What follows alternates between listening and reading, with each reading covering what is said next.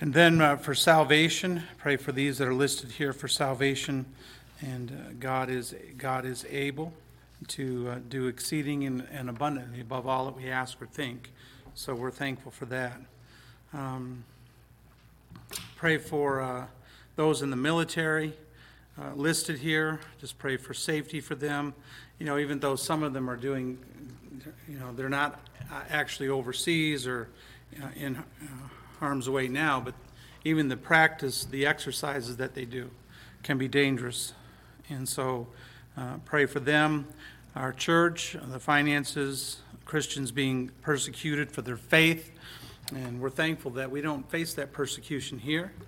And so we're thankful for that, but we do want to pray for those around the world that face persecution. Of course, pray for Jessica Nino, and pray for her. Pray for little Luis as he's doing well, and pray for them. Pray for LJ and Eloise, this little family, that God would just meet their needs and bless them in a great way. And then pray for all those missionaries that are listed, the ministries. You see, it goes from the ministries, people that are involved in the ministries become missionaries. That's where the missionaries come from.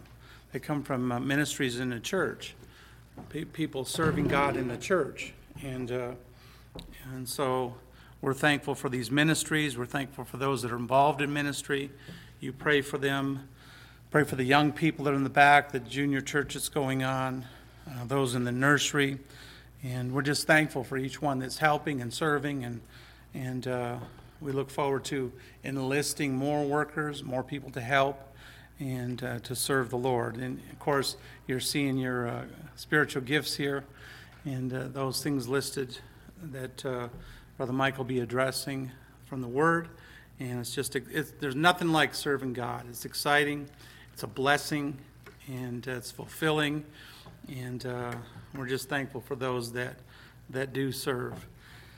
So pray for our missionaries listed here all around the world, and again, we're thankful for those that have given their lives to God and are being used by God to propagate the gospel. And just, of course, be praying for our country, a lot going on in our country, this shooting in Illinois.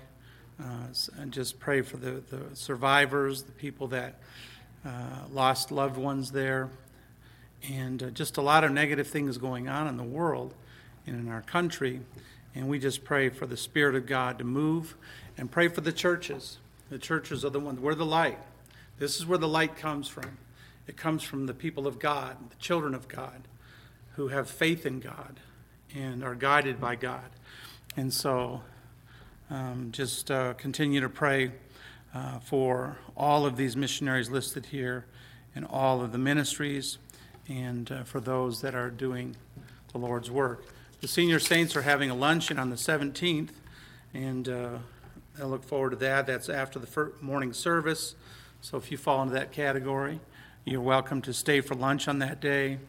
And Mrs. Dollinger has some information about what you're to bring and how that'll work. And there's a sign-up sheet in the foyer, so keep that in mind, all right? Let's take a moment and go to the Lord in prayer, and then Brother Mike will come. Father in heaven, God, we thank you and we praise you, and we look to you, Lord.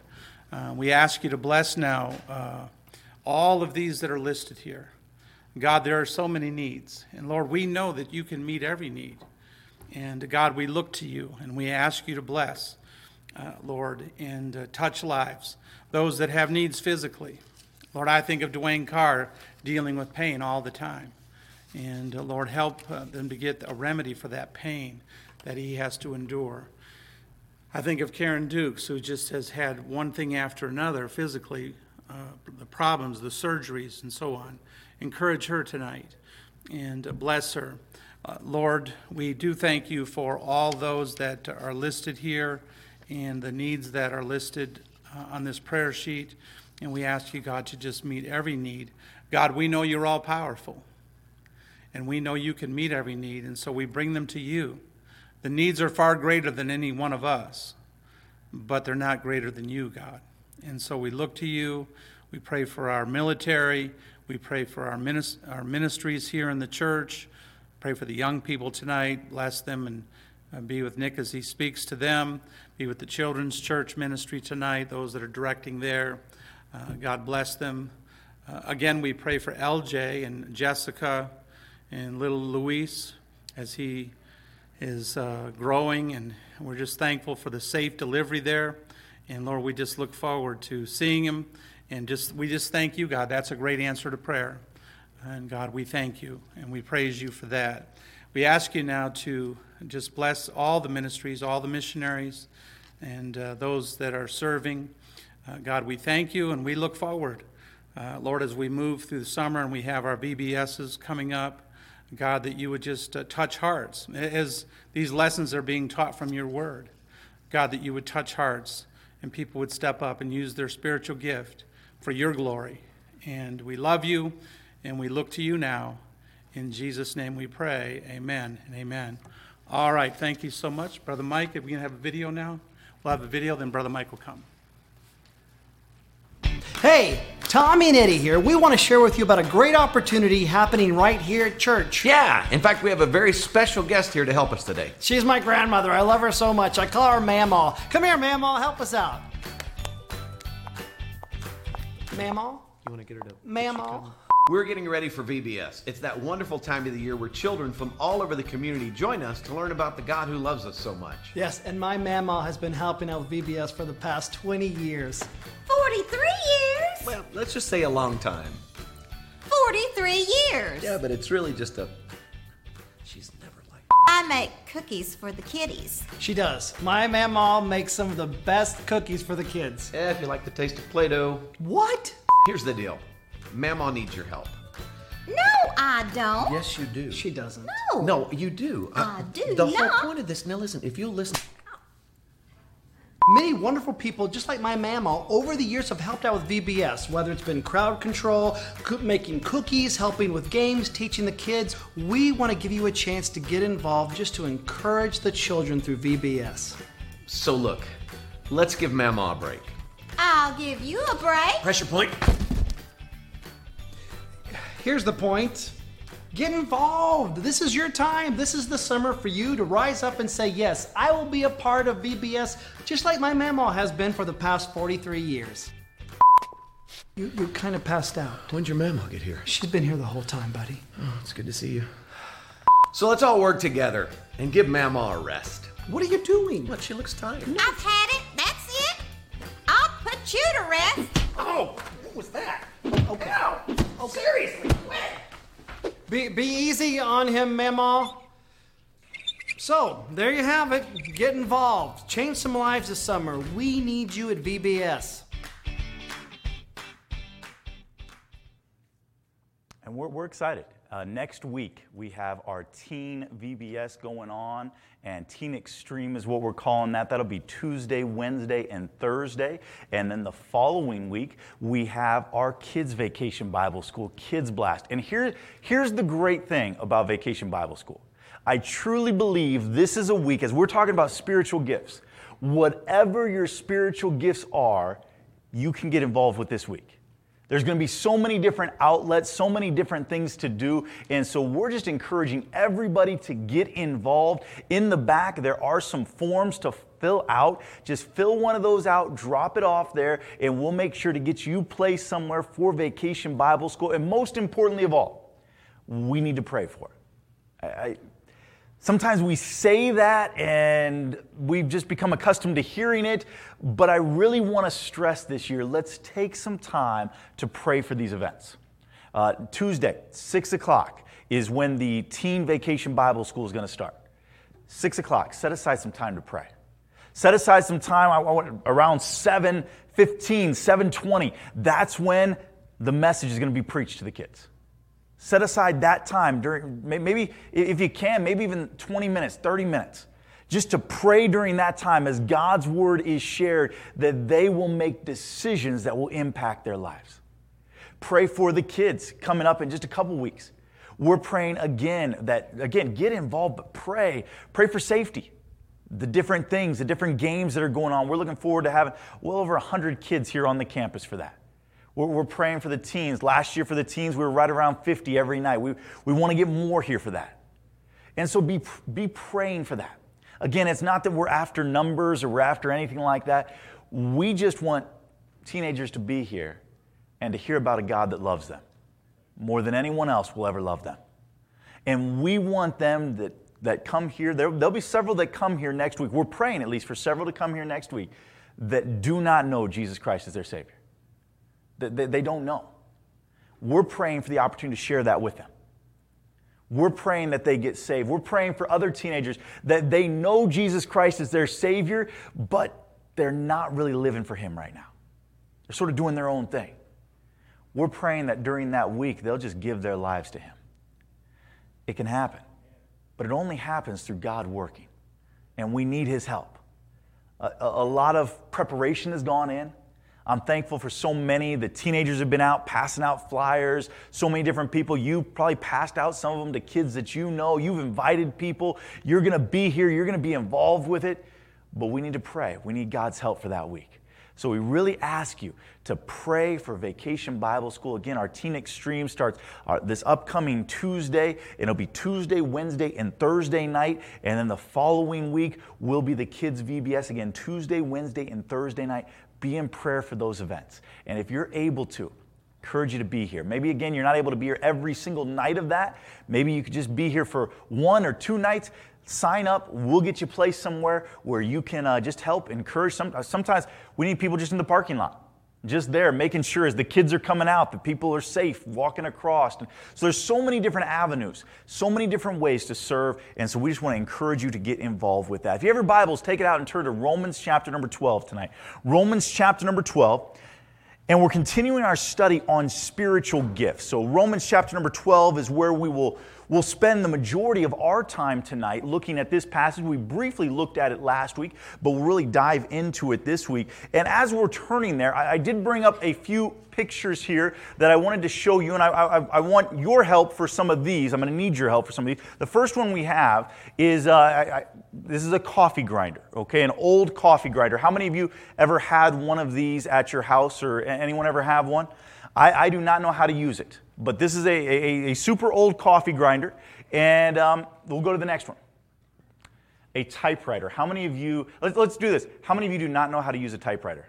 That is me. All right, I do not know how to use a typewriter. Fortunately for me, it was all like computer keyboard. How many of you know how to use a typewriter? You know how to use, okay, so most of you do know, I guess I'm just not, I'm not as talented as you are. But a typewriter, if we were to take this back to the teens tonight, I am fairly certain that there would be nobody in there that would know, I think they would know what it is, but I don't think they'd know how to use it. All right, let's go to the next one.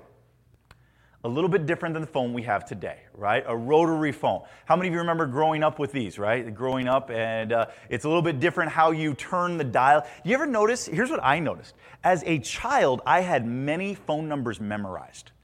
And now I have like no phone numbers memorized, right? Your phone right now, I think the only numbers I have memorized, maybe just Joanna's, maybe the only number, and the churches. I've got the churches because I've told it to people, but I think those are the only two. Used to be as a kid, you'd have like everybody's phone number memorized, and now I don't know any of them. But a rotary phone, okay? The next one, a toaster. Okay, this is a little bit of an older version of our toaster.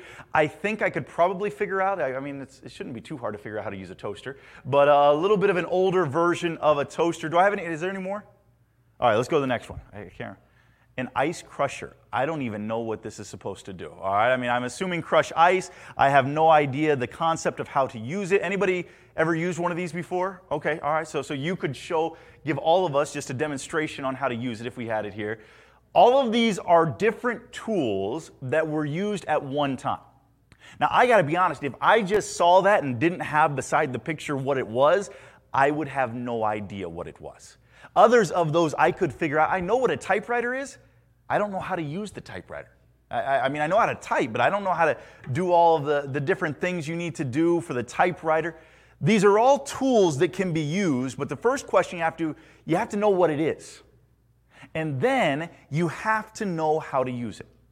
This is the purpose of the study we're doing. Remember, we talked about this last week. We want to discover our gifts. and then we want to develop them, and then we want to use them. That's the whole purpose for this study that we're looking at today. This is a quick review of what we looked at last week. Who gets a spiritual gift? The answer to that, every single person who's believed on Jesus Christ as their Savior has a spiritual gift that is given to them. Who gives them? God. God gives them. He gives them. The Holy Spirit comes and dwells us with that spiritual gift. What are they? That's what we're going to really get into these next couple of weeks. We're going to take each one of these spiritual gifts that's listed for us in Romans chapter number 12, and we're going to see what is that. And then the last question we looked at, why are we given them? Remember, the first is to glorify God. That's what everything we have is here for, to glorify God. The second is to serve each other in this local body. So that's what we looked at last week. Today we're going to get into what are the spiritual gifts. And you're in Romans chapter number 12, and we're going to start out with a couple of verses that are very, very familiar. If you're there, we'll read verse number 1 with me. It says, I beseech you therefore, brethren, by the mercies of God, that ye present your bodies a living sacrifice, holy, acceptable unto God, which is your reasonable service. And be not conformed to this world, but be ye transformed by the renewing of your mind, that ye may prove what is that good and acceptable and perfect will of God. We're going to lead up to verse number 7, where we're going to start looking at those spiritual gifts. But anytime we're reading a verse in the Bible, we need to know the context of what's going on there. We need to understand what's happening. So maybe some of the most famous verses here, definitely in Romans chapter number 12, maybe in the entire book of Romans, is what we just read, where it's talking about, I beseech you, I'm asking you, that you present your bodies a living sacrifice, holy, acceptable unto God, which is your reasonable service. We hear this word sacrifice. It does not mean as much to us as it would have meant to many of those people that would have heard this in the first century. Why? Because they grew up taking sacrifices to the temple and watching those animals be slaughtered and put there. So when they hear this sacrifice, they understand the idea of sacrifice, but the idea of a living sacrifice, that they don't understand. Because when you sacrifice something, it's no longer alive. But the first thing we need to realize here is we must have the right attitude about our life. The right attitude about my life. So Romans chapters 1 through 11 has gone into a lot of doctrine. Many times, and I'm sure many of you have heard this expression before, the Romans Road. When we talk about the Romans Road, what are we talking about? Typically, it's a series of verses through the book of Romans that when you are trying to witness to somebody, when you're trying to share your faith with somebody, you'll take them to these verses. One of the first verses on the Romans Road is Romans 3:23, right? For all have sinned and come short of the glory of God. Then maybe you lead them to Romans 6:23. For the wages of sin is death, but the gift of God is eternal life through Jesus Christ our Lord. And you lead them through these verses, Romans 10, where it talks about the fact that they can know for sure they're on their way to heaven. So all of this has led up to Romans chapter 12. It's been doctrinally. It's telling you, this is what Christ has done for you. He's paid the price for your sin. He's given you the gift so that you can have eternal life. And when it comes to chapter 12, it's saying, because of all of that, that's why our lives can be a living sacrifice. Because we see everything He's done for us. It doesn't start out with make your life a living sacrifice. It lays the groundwork and says, because of everything that's happened, and that's why it says it's only your reasonable service. So because of everything that's happened, it's only reasonable that you do this. We must have the right attitude about our life because our society does not teach us in life to live our life for others. Society teaches us today to do everything for yourself. And we are programmed to look at every situation we're in and to look at it and say, how does this benefit me? And we're sort of programmed to sort of maneuver and to make it benefit us somehow. That's not how a Christian should live. See, the right attitude about my life is this is what God has given to me. He's given me my life. He's given me everything I have. He's given me the assurance. We talk about it often, but you read the news, you read the paper, you watch the news, you get on social media. and we feel like this world is a mess. We go through difficult times in our life. And there's many different trials of life that I wonder, how does somebody that does not know Jesus Christ as their Savior get through this? Because it's hard enough knowing Jesus Christ as my Savior. We have that. And because of that, it's not about me. So I must have the right thinking about my life. But not only that, I must have the right thinking about spiritual gifts. Look at verse number 3. For I say, through the grace given unto me, to every man that is among you, not to think of himself more highly than he ought to think, but to think soberly, according as God hath dealt to every man the measure of faith.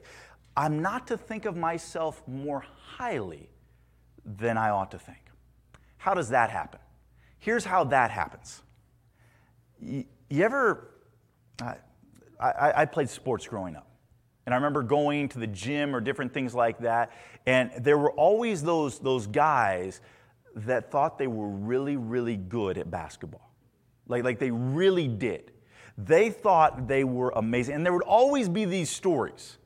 Like, if I wouldn't have hurt my knee, I probably would have. And they'll, you know, I had this D1 scholarship, or I had this. Me, I didn't have to tell people that I was good. I just proved it. No, not just joking. But, you know, they always had these stories. They thought they were super good.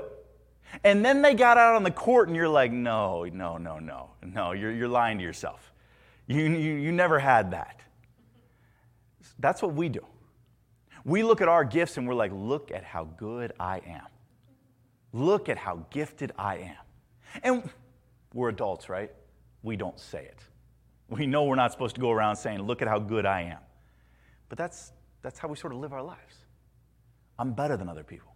In fact, that's going to be one of the big problems that we're going to look at in the church in Corinth. Because of the spiritual gifts that people had, they said, I'm better than you because of the gift I have. That's not the purpose of gifts. I must have the right thinking about spiritual gifts. The gift is not for me to look good. That's not why it's given to me. God did not give you your gift so that everybody would look at you one day and say, wow, what an amazing Christian that person is. That was not the purpose of it. We must have the corporate thinking about spiritual gifts. What is that? Look at with me in verse number 4. For as we have many members in one body, and all members have not the same office, so we, being many, are one body in Christ, and every one members one of another. The gifts that we are given for a purpose so that we can serve in our local church. That's why we've been given it. Now again, as we're going to talk about in the church in Corinth, the problem came up. Some people were like, well, look at the gift I have. My gift's better than you. Other people are like, well, I wish I had that gift. But what we got to understand is every gift is important. I've been able to help out coaching Banning Youth Basketball League. And it's fun to be out there with the kids and different things like that, because when I'm out there with 5th and 6th graders, I still look like I'm good at basketball because I can dominate them. I mean, I can put them in their place. So that's the age group I like to hang out with now. 7th and 8th grade, I can go up there too, but 5th and 6th especially. I mean, I just look like I'm a good basketball player back then. So, but you go out there with 5th and 6th graders with different ones. And you know what everybody thinks about when they think about basketball? Is scoring. That's what, in their mind, they want to get the ball and they want to shoot every single time. Because I believe we live in a ESPN culture, and so it's always about who scores the most points, who has the highlights, all of that. But those of us that know sports understand that you have to have a whole lot more than just somebody that can score a basketball. You've got to have somebody that can rebound the ball. Those of us that know sports, when we're watching a game, we're going to see the guy that's setting the screen to get the guy open who just took the three-point shot and made it. Because if he's not setting the screen, the guy doesn't get open to take the shot. So everybody on the team is vitally important. There is nobody. Let's see.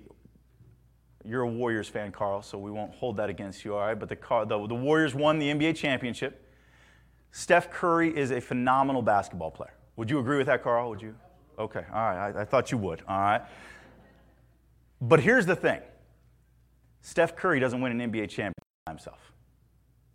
You could throw in Steph Curry, Klay Thompson, and Draymond Green. I'll give you those three. But if they had 3-on-5, they're losing. They don't have a chance. So sometimes we've got to understand that the gifts that are given, they are all vitally important. Don't get sucked into this idea, okay, well, this gift is way more important than this one, because everybody is important. And that's what we're going to see as we continue through this study. And that brings us to what are the spiritual gifts. Verse number 6, having then gifts differing according to the grace that is given to us. This grace that is given to us, because of grace, we've been given gifts.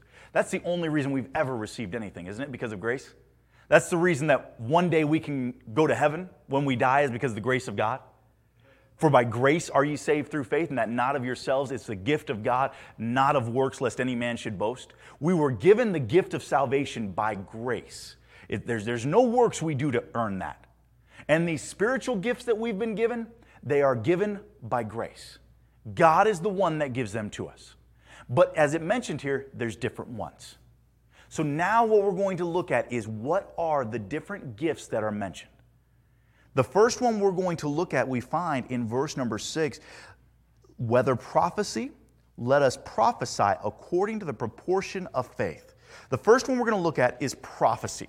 Prophecy. And with prophecy, we're going to look at this idea of proclaiming truth. Proclaiming truth. When we think of prophecy, well, let me just ask you, when you hear the word prophecy, what are things that come to your mind? Future events. Probably for most people, that's what we think about.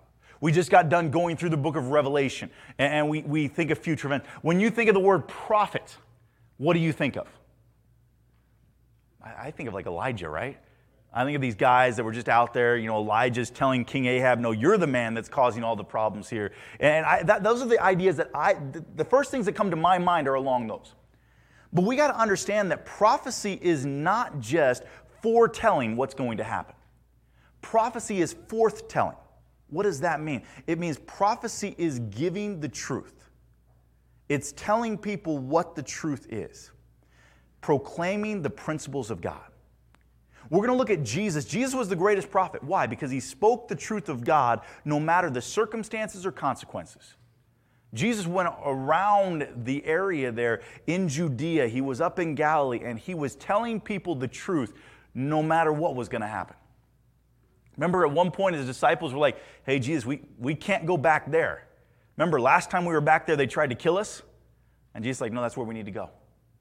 He would go and he would tell the truth. So what we're going to look at here is some characteristics of somebody who has this gift of prophecy.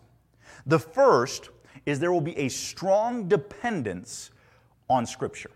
A strong dependence on Scripture. Because remember, somebody with a gift of prophecy, what they're going to do is they are going to speak the truth. The truth is something that's going to be vitally important to them. So what is truth? John 17:17 says, sanctify them through thy word is truth. That is what the truth is. I'm sorry I put the wrong verse up there, but that's what the truth is. The truth is the word of God. So somebody who's going to have this gift of proclaiming the word of God, it only makes sense that they know the word of God. How can you proclaim something you do not know? They must have a desire to know the word of God. And here's the thing, it's a dependence on it. Anybody can get up and say anything. Isn't that what social media has proved to us? Everybody has a platform.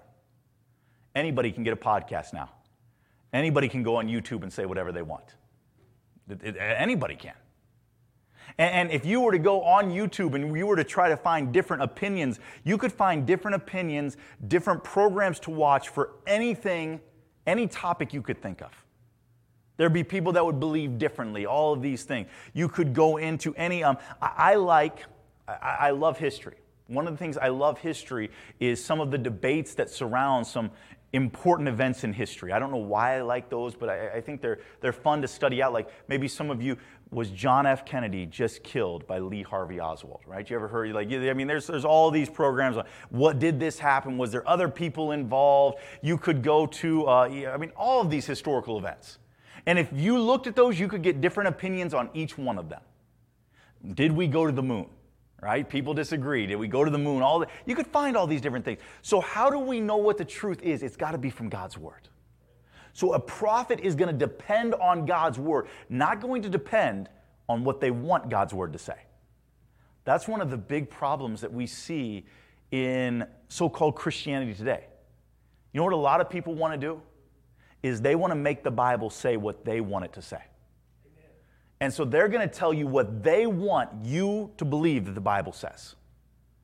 But we, and this is why I love this church right here, we want to just go to the Bible and see what does the Bible say.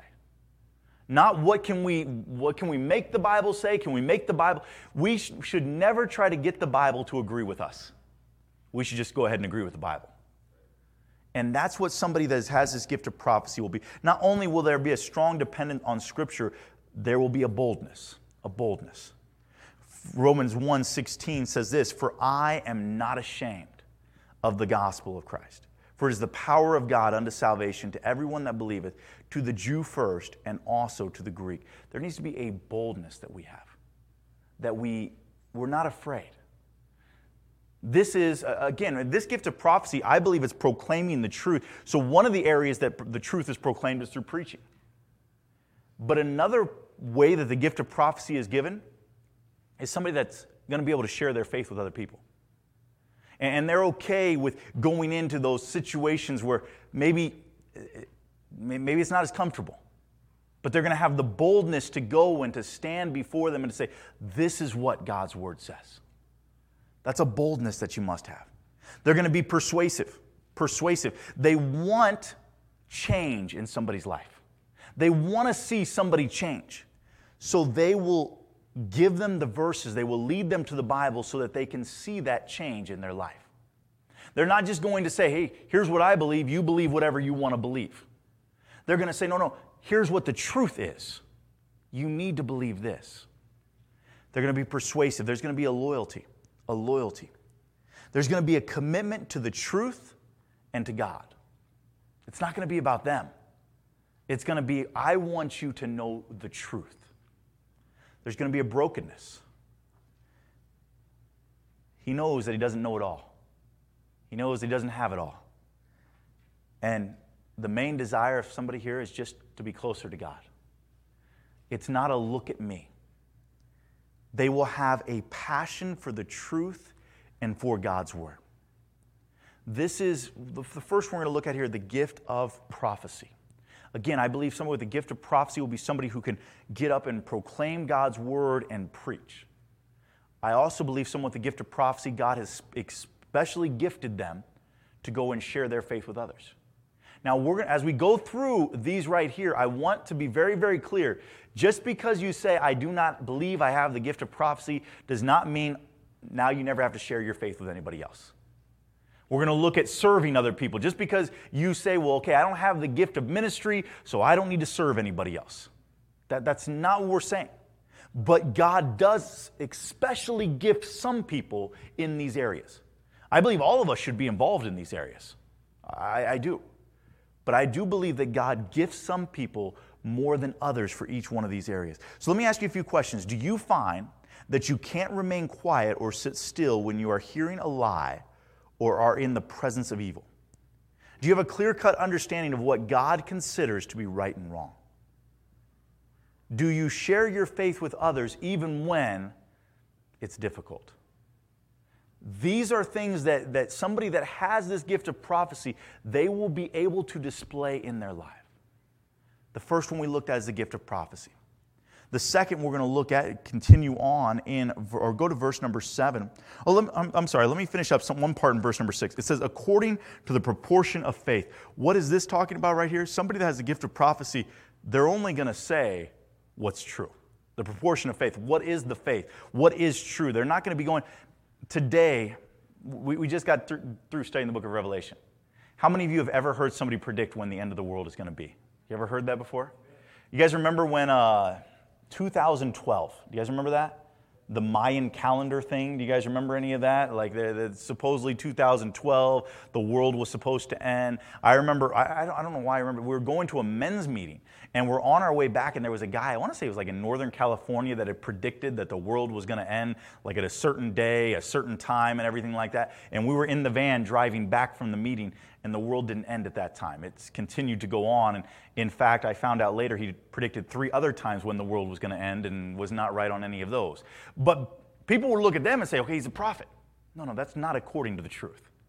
That's just somebody saying something. And so that when we're looking at prophecy, we're not looking at somebody that's going to predict the future. We're looking at somebody that's going to proclaim the truth. And that is mentioned according to the proportion of faith. Then it continues, verse number 7, or ministry, let us wait on our ministering. So the second gift we're going to look at is ministry. We're going to sub in there this word of serving. The gift of service, the gift of helping other people. And again, we're going to look at our greatest example of this, Jesus Christ. Remember what the Bible says about Jesus in Matthew chapter 20? It says, even as the Son of Man came not to be ministered unto, but to minister and to give his life a ransom for many. That's why Jesus came, is to serve other people. That's why we should be serving. But again, God does give some people more than others in this area of serving. This would be somebody that's more behind the scenes. They don't need to be out front. They don't need all of the attention. They're okay just being behind the scenes and serving and getting everything done. So what are some characteristics of somebody like this? The first one we're going to look at is they will be alert. They're alert. What does that mean? They notice when there's a need. They notice where there's an area to serve. And here's the difference. They notice it and they want to do something about it. We all can notice things, right? My kids are taking swimming lessons right now. And so we were up at the pool, and I'm watching them take the swimming lessons, and I noticed at the pool, it's just basically, teenagers that are working, doing all of this, and somebody was asking a question, and nobody was really answering their question. So I'm watching this, and here's what I'm thinking the whole time. Somebody just needs to go to them and say, go right up there to the person in charge and ask them. But they're not saying it to them, and I'm just about to get up and go do it, and then somebody, the person who's in charge, came out there. But I saw that there needed to be something to happen. Unfortunately, in this situation, I didn't really do much about it.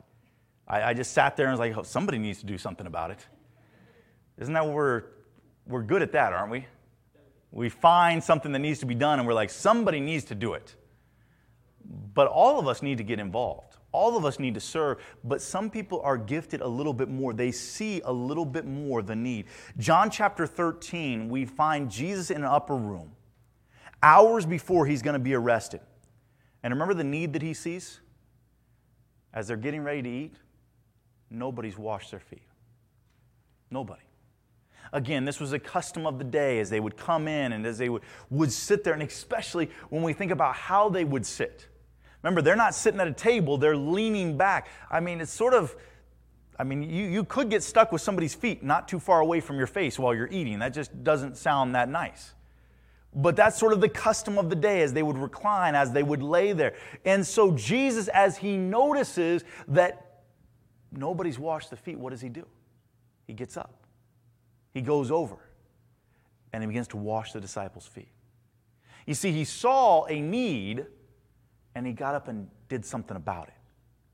They're alert to the problems that are there. And then they're joyful. They're joyful. Sometimes people see the need and they do something about it, but they don't want to do anything about it. They're doing it because they have to. They're doing it because it's what we're supposed to do. There's a joyfulness to it. And again, the idea of serving is not that somebody that's serving behind the scenes is less important than somebody else. Remember Acts chapter number 6? One of the first problems that's mentioned that arises in the church, the first disagreement, was that there were people that felt that the widows weren't being taken care of the right way. And what did the apostles do? Well, we can't do that. We're already busy over here, so what did they set up? Deacons. That's where we see the deacons come in. And what were they there to do? To assist. And they would go and they would take care of these situations. Now, did that mean that the deacons were not as important as the apostles or any? No, everybody was equally important. God loved everyone just the same. But these deacons came alongside to assist and to serve. And they were joyful about it. Because they realized that because they were serving, it allowed the apostles to continue the work that God had called them to do. And so they were okay to come in and to serve and to do maybe a little bit more behind the scenes so that the apostles, God could use them. Then they were generous. They were generous. They give of their time and resources. Somebody that's going to serve, they're willing to give. They're going to give of their time. They might be here later taking care of a problem, maybe setting up a room, maybe doing something, but they're going to be generous with their time. They're going to be generous when it comes to helping people. If somebody calls them for help, okay, I'll be there. I'm going to help you. They're generous with their time. At the end of that event that we just read about in John, or just talked about in John chapter 13, Jesus says this in John chapter 13, starting in verse number 15. Says, "For I have given you an example, that ye should do as I have done to you. Verily, verily, I say unto you, the servant is not greater than his Lord, neither he that is sent greater than he that sent him." Somebody that has the gift of serving, this is not the low gift to get. This is not the gift that you're like, I hope, we're going to go through this study. Maybe I don't know what my spiritual gifts are, but I really hope it's not that. No, this is what Christ did. He served others. He came to serve. And he's saying, hey, we're all here to serve. But again, some people are gifted. Let me ask a few questions about that. Are you motivated to pursue practical areas of service to others? Are you concerned with practical, tangible work associated with a project? When somebody says, hey, we need to do this, does your mind begin to go to, okay, how can we get this done? What can we do to get this done? What are the processes? What are the steps to get this done? Do you enjoy to work with your hands and in association with other people? Do you like being a part of a group? Do you like working on a project together? Then again, these can be maybe clues that God's given you this gift of ministry or of service. And the last gift we're going to look at today, we find in the last part of verse number 7, or he that teacheth on teaching. Teaching. Jesus was a teacher. Remember the name that he's called by his disciples? Rabbi. What does rabbi mean? Teacher. Matthew 4:23 says this, "And Jesus went about all Galilee, teaching in their synagogues and preaching the gospel of the kingdom, and healing all manner of sickness and all manner of disease among the people." Jesus went teaching. Matthew 5, verse number 1 says, "And seeing the multitude, he went up into the mountain. And when he was set, his disciples came unto him, and he opened his mouth and taught them, saying," this is the Sermon on the Mount. Jesus was a teacher. So what are we looking at for somebody that's a teacher of God's Word? First, a reverence and respect for the Word of God. A reverence and respect for the Word of God, because they realize that is what they're teaching. The Word of God. 2 Timothy 2:15 says this, "Study to show thyself approved unto God, a workman that needeth not to be ashamed, rightly dividing the word of truth." Whenever somebody has an opportunity to teach God's Word, that is a big responsibility.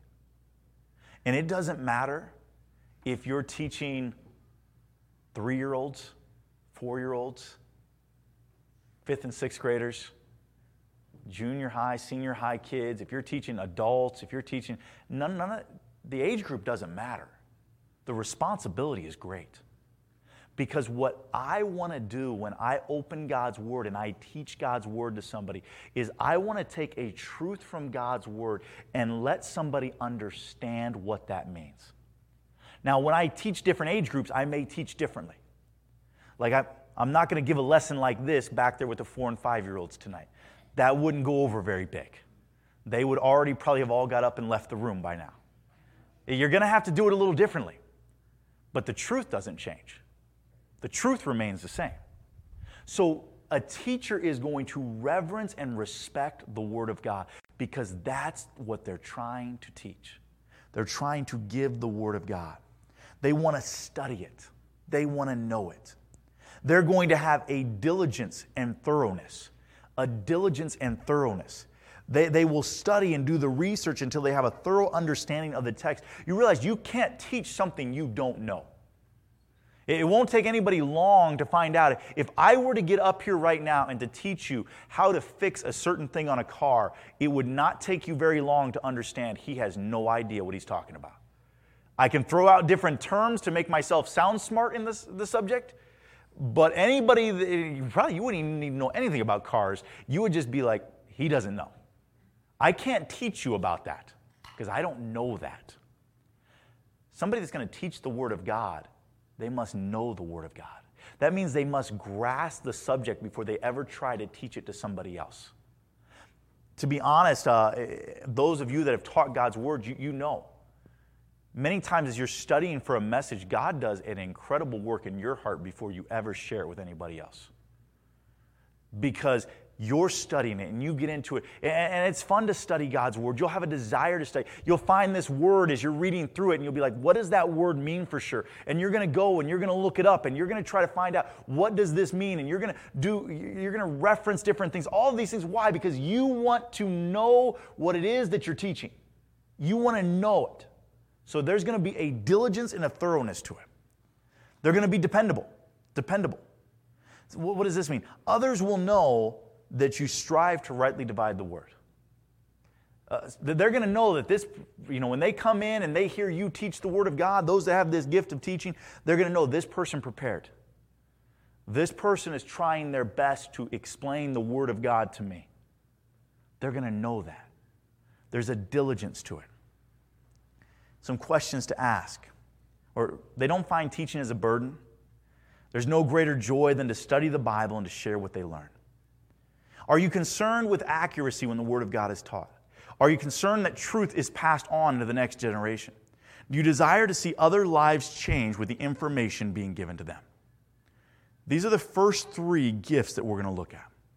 And again, what we're trying to do right now is to discover what is the gift that God gave to you. If you're sitting in this room tonight and you know Jesus Christ is your Savior, then God has given you a spiritual gift. Do you know what it is? The application is just the same that we had last week. 3 questions.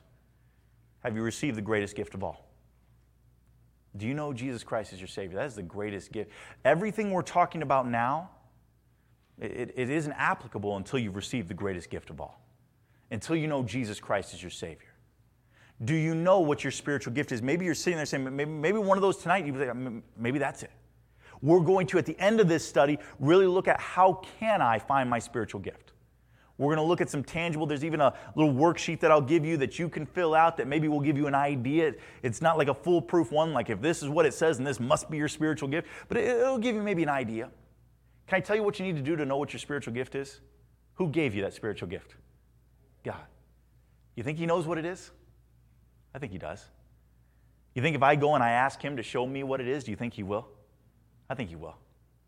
If we want to know what our spiritual gifts are, we need to spend time praying and asking God to reveal that to us.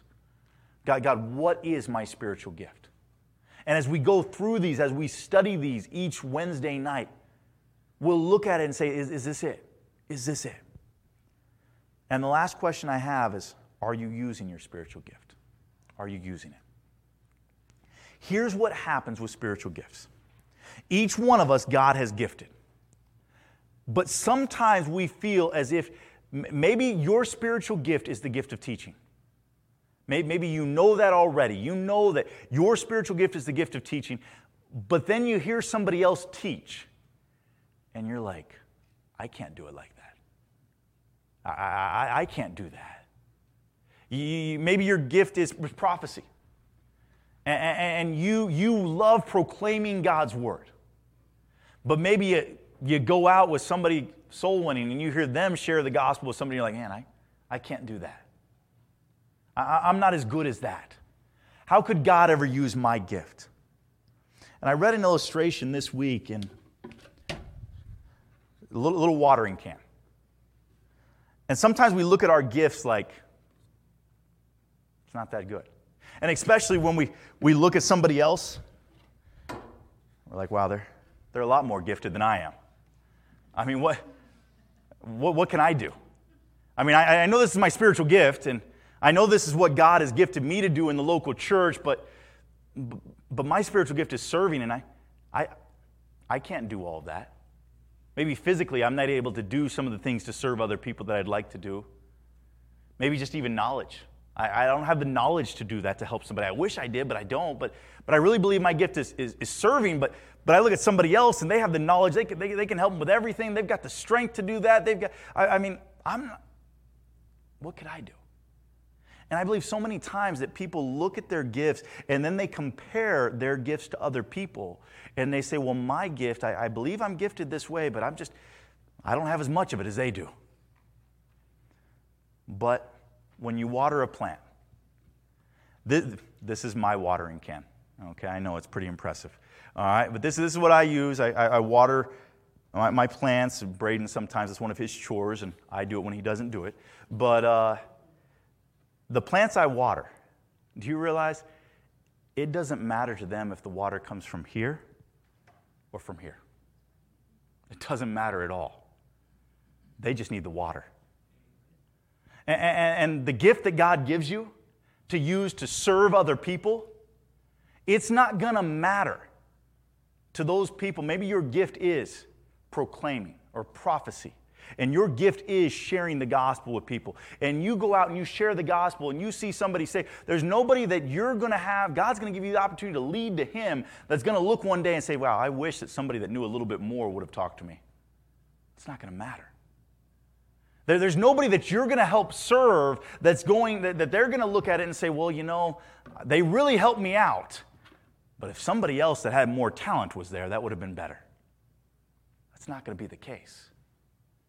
Because you help somebody. Just as the plant doesn't matter what is the vessel that gets the water to them, they're happy just getting the water. So as we look at those questions, have you received that gift? That's a question that only you and God can answer.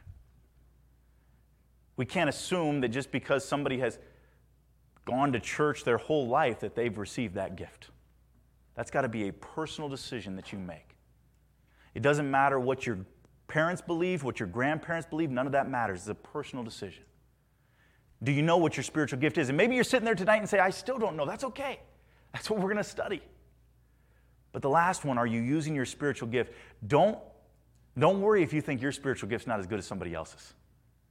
And I can't teach like them. I can't serve like them. I can't proclaim like them. You just use the gift God gave you in any way that you can, because there's a purpose that he gave it to you. Remember the gifts. What was the purpose of the gifts? To glorify him and to serve other people. There's people that you can serve that maybe nobody else in this church can serve. There's people that you can proclaim, you can share the gospel with, and maybe nobody else in this church will have that opportunity. There's people here that you can teach. Parents, can I tell you somebody that you're teaching? Your kids. You're teaching them that nobody else is going to have as great an opportunity to teach them as you are. See, all these are gifts. We're gifts. Each one of us are having a part of these things, but again, God gives some of us, each one of us, he gives us a special blessing of that. If you don't know what yours is, we're going to study it. But those of you that do, just remember, it doesn't matter. If maybe somebody else you feel is more gifted in that area, just use your gift to the best of your ability. That's what God wants us to do. Dear God, I thank you for today. God, I thank you for your word. And God, I just pray that you would just help us to understand what our spiritual gift is. Again, help each one of us by the end of this study in a few weeks to discover our gift. That we would know what it is that you gave us. And then would you allow us to develop it more and then to use it to glorify you and to serve each other. God, and if there's somebody in here tonight that has not received the gift of Jesus Christ, I pray that tonight would be that night. God, we thank you for all that you do. I pray you be with these next couple of weeks as we have our Teen Extreme and our Kids Blast coming up. God, would you work in those? We love you. We thank you for everything you do. It's in Jesus' name that we pray. Amen. Again, thank you guys so much for being here. We look forward to Sunday. 9:30, we have our growth groups that will be meeting. If you're able to, come on out for one of those. And 10:30, our morning worship service. We'll look forward to worshiping again together and be in prayer for these events as we're looking forward to getting the gospel to teenagers and kids in these next couple of weeks. So pray with us about that, all right? Thank you guys so much.